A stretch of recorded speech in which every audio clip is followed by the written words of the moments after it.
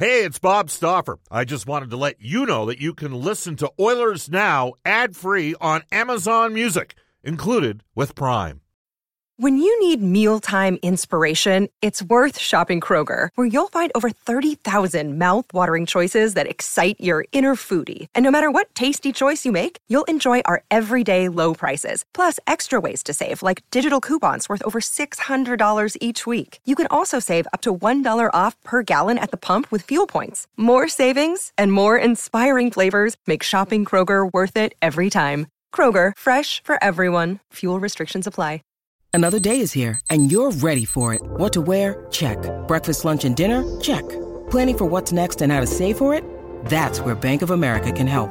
For your financial to-dos, Bank of America has experts ready to help get you closer to your goals. Get started at one of our local financial centers or 24/7 in our mobile banking app. Find a location near you at bankofamerica.com/talktous. What would you like the power to do? Mobile banking requires downloading the app and is only available for select devices. Message and data rates may apply. Bank of America N.A., member FDIC. Oilers Now with Bob Stauffer. Weekdays at noon on Oilers Radio, 630 CHED. We return to Oilers Now with Bob Stauffer. Brought to you by Digitex. Keeping your office running like a well-oiled power play. digitex.ca on Oilers Radio, 630 CHED. So on an off chance that Jason from Sangudo texts us about a reference to Unforgiven, I asked the question, favorite Western of all time. We've got over 150 responses in under 6 minutes on our text line, Westlock 4 text line at 630. I asked you, which Western did Edmonton sporting icon, former head coach of the U of A Golden Bears, best known as a quarterback for the Edmonton Eskimos? He won the 1974 Shenley Award. Tom Wilkinson, which Western did he appear in? And we did have a correct answer amongst the 30 or 40 guests. Congratulations to B. You don't win anything, but the movie was Brokeback Mountain, and the Owls and the Eskimos were playing on TV during their Thanksgiving dinner. So there you have it. How's that for... That's about as obscure as it gets. But yes, Tom Wilkinson appeared in Brokeback Mountain. You can text us at any time at 630. Tweet us at Oilers Now.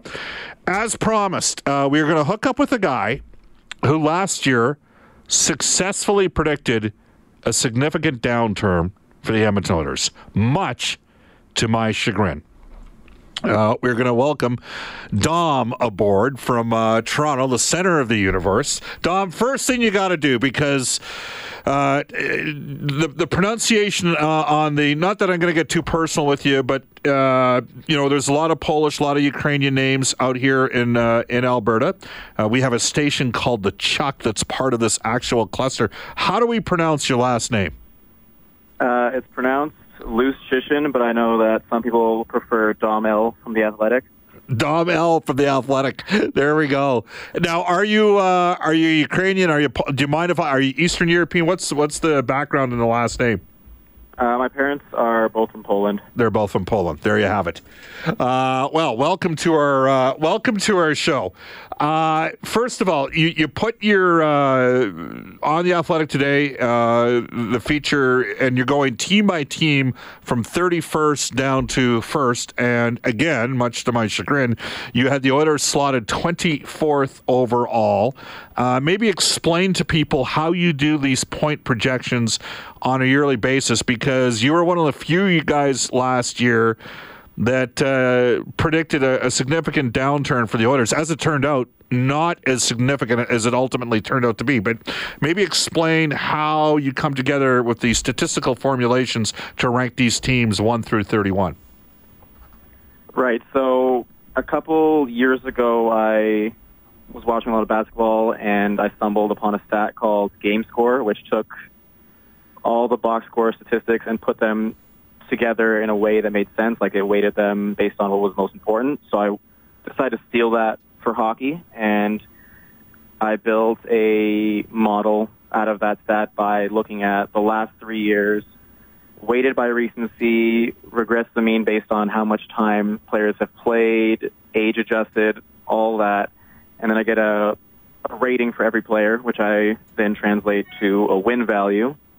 And then for every team, I add those wins up to see how much talent they have. And for Edmonton last year, it wasn't as much as people expected, and this year it's still, it's in the bottom 10, but the thing with these point projections is that it's obviously difficult to see Edmonton in 24th, but that's just the average prediction for them. There'll be times where they finish even lower than that. There'll be times where they finish in the top 10, and it's just on average they finish with 86 points. So you take each team, you give them basically a team score based upon their respective player scores, and then you run the teams against the teams in a simulated style of game thousands of times. Is that kind of how you do it? Yeah, so I have a simulation that has the entire schedule. I get a game probability for every game this season based on each team's strengths, and then I run that 100,000 times to get an average score. So in one season, Edmonton might see big improvement and get 98 points, and they're back to where they were a year ago. In another season, it's more of the same, and they are at like 82 points or something. And where did your simulator have them at this year? This year, it's 86.4 points with a 14% chance of being above 95 points and a 20% chance of being below 80, which would be similar to last season. So basically, 4 to 5 times, it'll be better than it was last season. Yeah. Interesting stuff. I mean, it's because there's variables. I mean, obviously you're doing this from a statistical perspective, and the numbers you associate with the players respective. Is that kind of like WAR in baseball, or is that too simplified? That's basically what I'm trying to do. There are other WAR stats out there that are a bit more complex than what I'm doing. Mine's pretty simple in what it uses, which is points, shots, Corsi, just easy things to understand. There's no, I guess, regression of how things might play out, but it's basically that, just converting every player's value into how many wins I project them to be worth in the upcoming season. We're joined by Dom Lucian, joining us from, I got to work on my Polish pronunciations. You'd think a guy in Alberta would be able to pronounce a Polish or Ukrainian name, but anyhow, I digress. So here's my confusion with this, because I look at it and there's some variables, like, put it this way, last year, until probably the middle of December, if I'm not mistaken, Edmonton was pretty much a top 5 Corsi and Fenwick team for the first, certainly for the first half of the season. In fact, at one point, I think they were top 2 Corsi / Fenwick. So you use that statistical, you apply that statistic to your model here. They have the reigning scoring champion, who I would guess might rate the highest ranked player on your entire model, right? Yeah. And so by a landslide. By a landslide? Okay, so I'm just how much of a factor is special teams in this sort of thing in terms of the weighting? For me, it's very tough because, again, like I said, it's really simple, and I think that's one of the reasons that even I didn't see, even the most pessimistic model didn't see such a horrific collapse last year, because the number one thing missing from my model is penalty killing, which is a big issue in Edmonton last year, and right. The only thing that really gets accounted for that is just all the blame gets kind of put on the goalie, which is obviously unfair, but yeah, it's the only way to do it from my perspective. For power play, is mostly just points, because for both special teams, you'd want to look at differentials, how different players do in a situation, but at the same time, because they're all playing together, it's harder to separate who's making the impact and how much of that is, especially with just the sheer, I guess, quality of competition on both units. So you'll have a penalty kill unit who might face, I guess, the Penguins' top unit, and then another one that faces the second unit. I don't even know who's on that second unit, but it's just it's difficult to adjust for all those things on special teams. We're joined by Dom L. from The Athletic. Bob Stauffer with you on Oilers Now. It's a really interesting thing that you've done here, and we've discussed this off air. I have a friend that kind of has done something similar in terms of NFL and college football and that sort of thing. You mentioned McDavid is his WAR, if we were to deploy a baseball term, what is that? Win above replacement. It's not even close in terms of him compared to any other player in the league. Is that because of his 5-on-5 dominance? I mean, I think last year he had 84 even strength points. It was the most amount of even strength points we've had since, probably since the mid-1990s. Yeah, I actually looked that up because it was an insane amount. It was the most since Yager in 95-96. Okay. And just an insane amount. And I expect him to, he might regress a bit from that, but he should get more power play points than he did last season. So I expect a 109-point season for him. And that only sounds like a 1-point improvement. But when you think about, I guess, true talent level, it's basically saying that you can expect anywhere from 100 to 120 points from McDavid easily. He might be a little worse, or he might be even better than he was. And it's just sort of putting an over-under on things. And that's really the biggest thing that is supporting his value, because I think it's a 14-point difference from the next best player. Okay. And there's also the fact that he's just insanely dominant at 5-on-5, and just how many penalties he's able to draw, even when some referees turn a blind eye because he draws so many. Geez, you sound like our broadcast when you say that. I mean, I've watched so many times where he's just getting mauled left and right, and they're like, "Oh, well, he leads the league in penalty differential. We can't just keep upping that."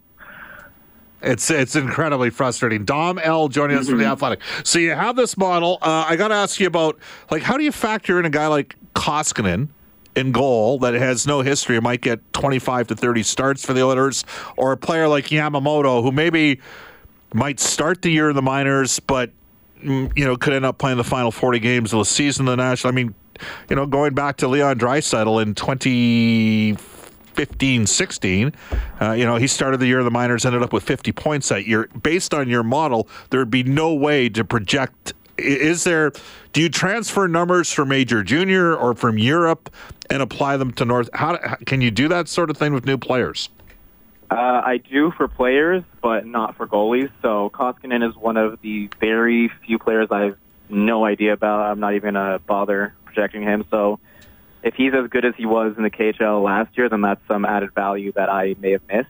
Okay. For players like Yamamoto, it depends on how much NHL time they have. I think my minimum cutoff is 9 or 10 games, so I might be using his NHL time. And because he's only played 9 games, it regresses heavily towards average. So if he's a bit above average, that means he's done enough to warrant that. Right. But for other players who don't have that experience, I use NHLE, which is just looking at their stats from last year and finding the equivalent and then age adjusting again. So for someone like Casey Middlestat in Buffalo, I would look at how he did in NCAA. In NCAA, and then go from there.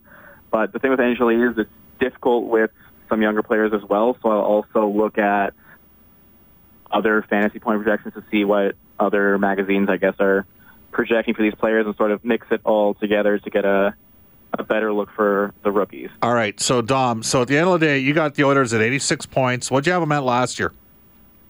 I think 93. Wow. And I was on you last year about having 93.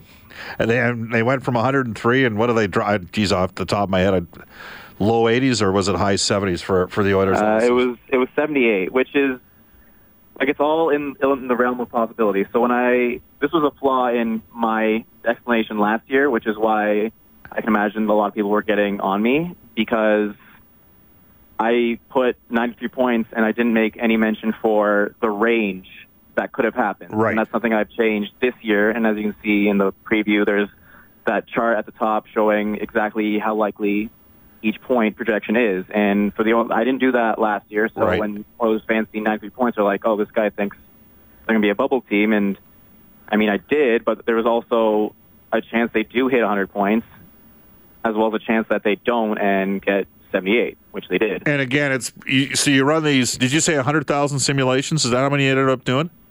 Yeah. And so you would have 14% chance of making the playoffs, 86% not making, I'm just using that as a raw percentage. That's kind of how it works. And that's what you've included this year, is to show the range. If you don't mind me asking, I'm going to ask you about two Canadian teams because I know you're going to release.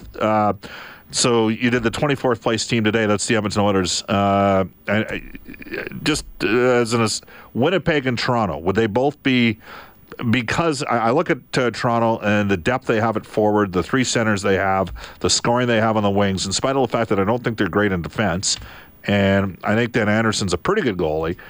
To me, Toronto would have to be, based on your system and how you grade players, Toronto would have to be a stone-cold mortal lock for top 10, and I'm guessing Winnipeg might be a stone-cold mortal lock for top 5.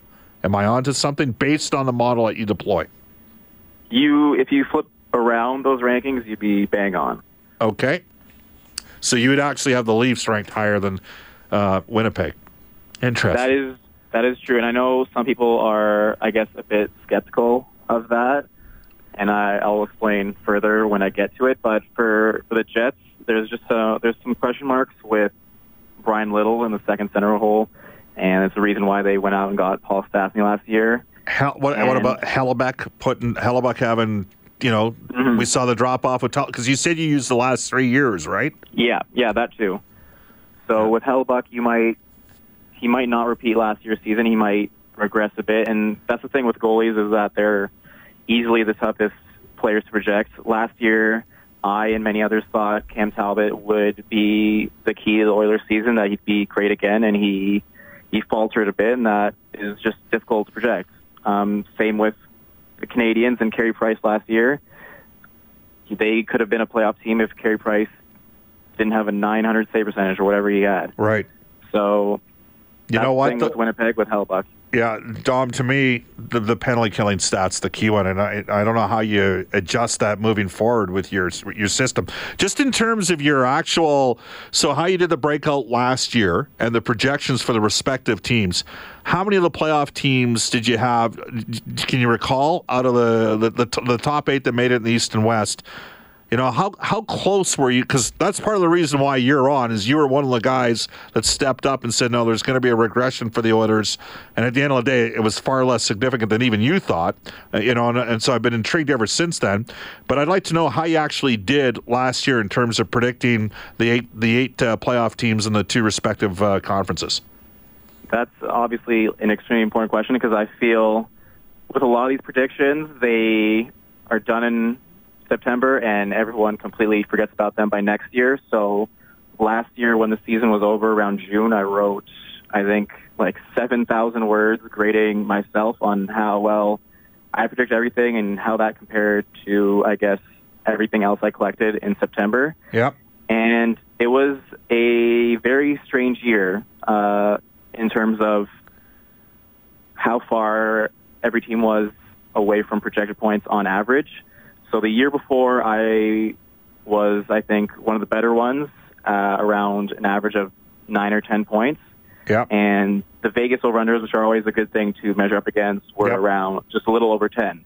Okay. Last year, those over-unders were at 13 points, and I was around 11 or so.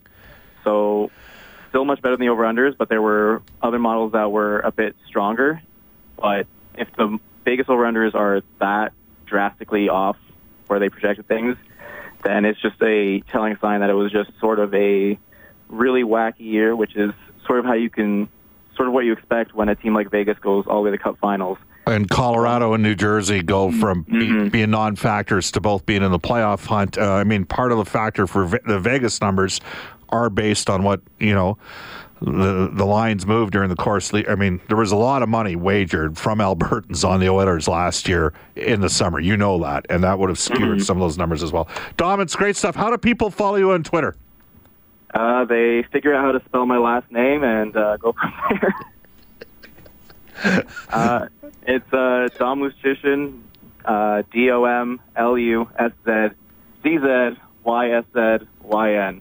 All right. You're having fun with it. That's a great thing. Thank you for taking time, Dom, to join us here in Oilers Now, okay? Anytime. All right. That's Dom Luszczyszyn. There we go. That is I don't know. I had problems saying Mark Fioretti, who played for the Calgary Dinos. I for years played against Manny Viveros. I used to call him Vivrios. So what can I say? I mean, Halsey can't even pronounce Cincinnati. Can he? Cincinnati? All right, we'll take a quick timeout. Come back in a minute. This is Oilers Now. This is Zach Cassian from your Edmonton Oilers, and you're listening to Oilers Now with Bod Stauffer on 630 CHED. And it's the start of the year. We want to thank Japanese Village for being back on board with Oilers Now. Guests on the show receive gift certificates to Japanese Village restaurants. 3 locations in Edmonton and now in Sherwood Park. Japanese Village, a perfect place to celebrate your special occasion. Bob Stauffer with you. You can text us at 630. Bob, how could you ever forget for Best Westerns ever, Jeremiah Johnson? What about Dances with Wolves? This text comes in from Cal. Outlaw Josie Wales was my favorite Western. Bob, anything with Eastwood in it rocks when it comes to Westerns. Unquestionably, says this texter, the good, the bad, and the ugly. It's one of my favorite themes of all time. And another texter out of Swan Hills, Alberta, where I planted trees in 1997. Swan Hills says, Blazing Saddles, Mel Brooks special. Best Western ever. All right, tomorrow, Louis DeBrusque makes his return to Oilers Now. He will be one of our guests on tomorrow's edition of Oilers Now. Special thanks to Angie Quinnell for helping operate the show the last couple days. We will head off to a global news weather traffic update with Eileen Bell. And then the 6:30 CHED afternoon news with Jalen Nye and Andrew Gross. Reed Wilkins coming up tonight on Inside Sports, and he'll have some comments from Darnell Nurse. So long, everybody, from Oilers Now.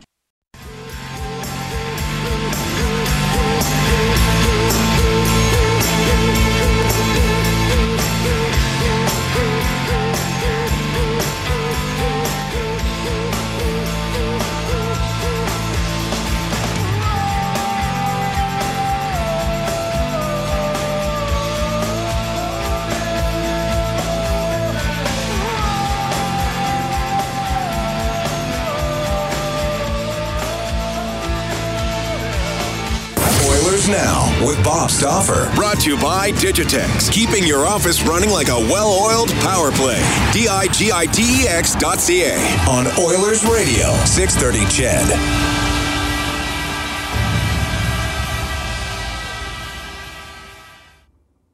Oilers Now with Bob Stauffer. Weekdays at noon on Oilers Radio, 630 CHED.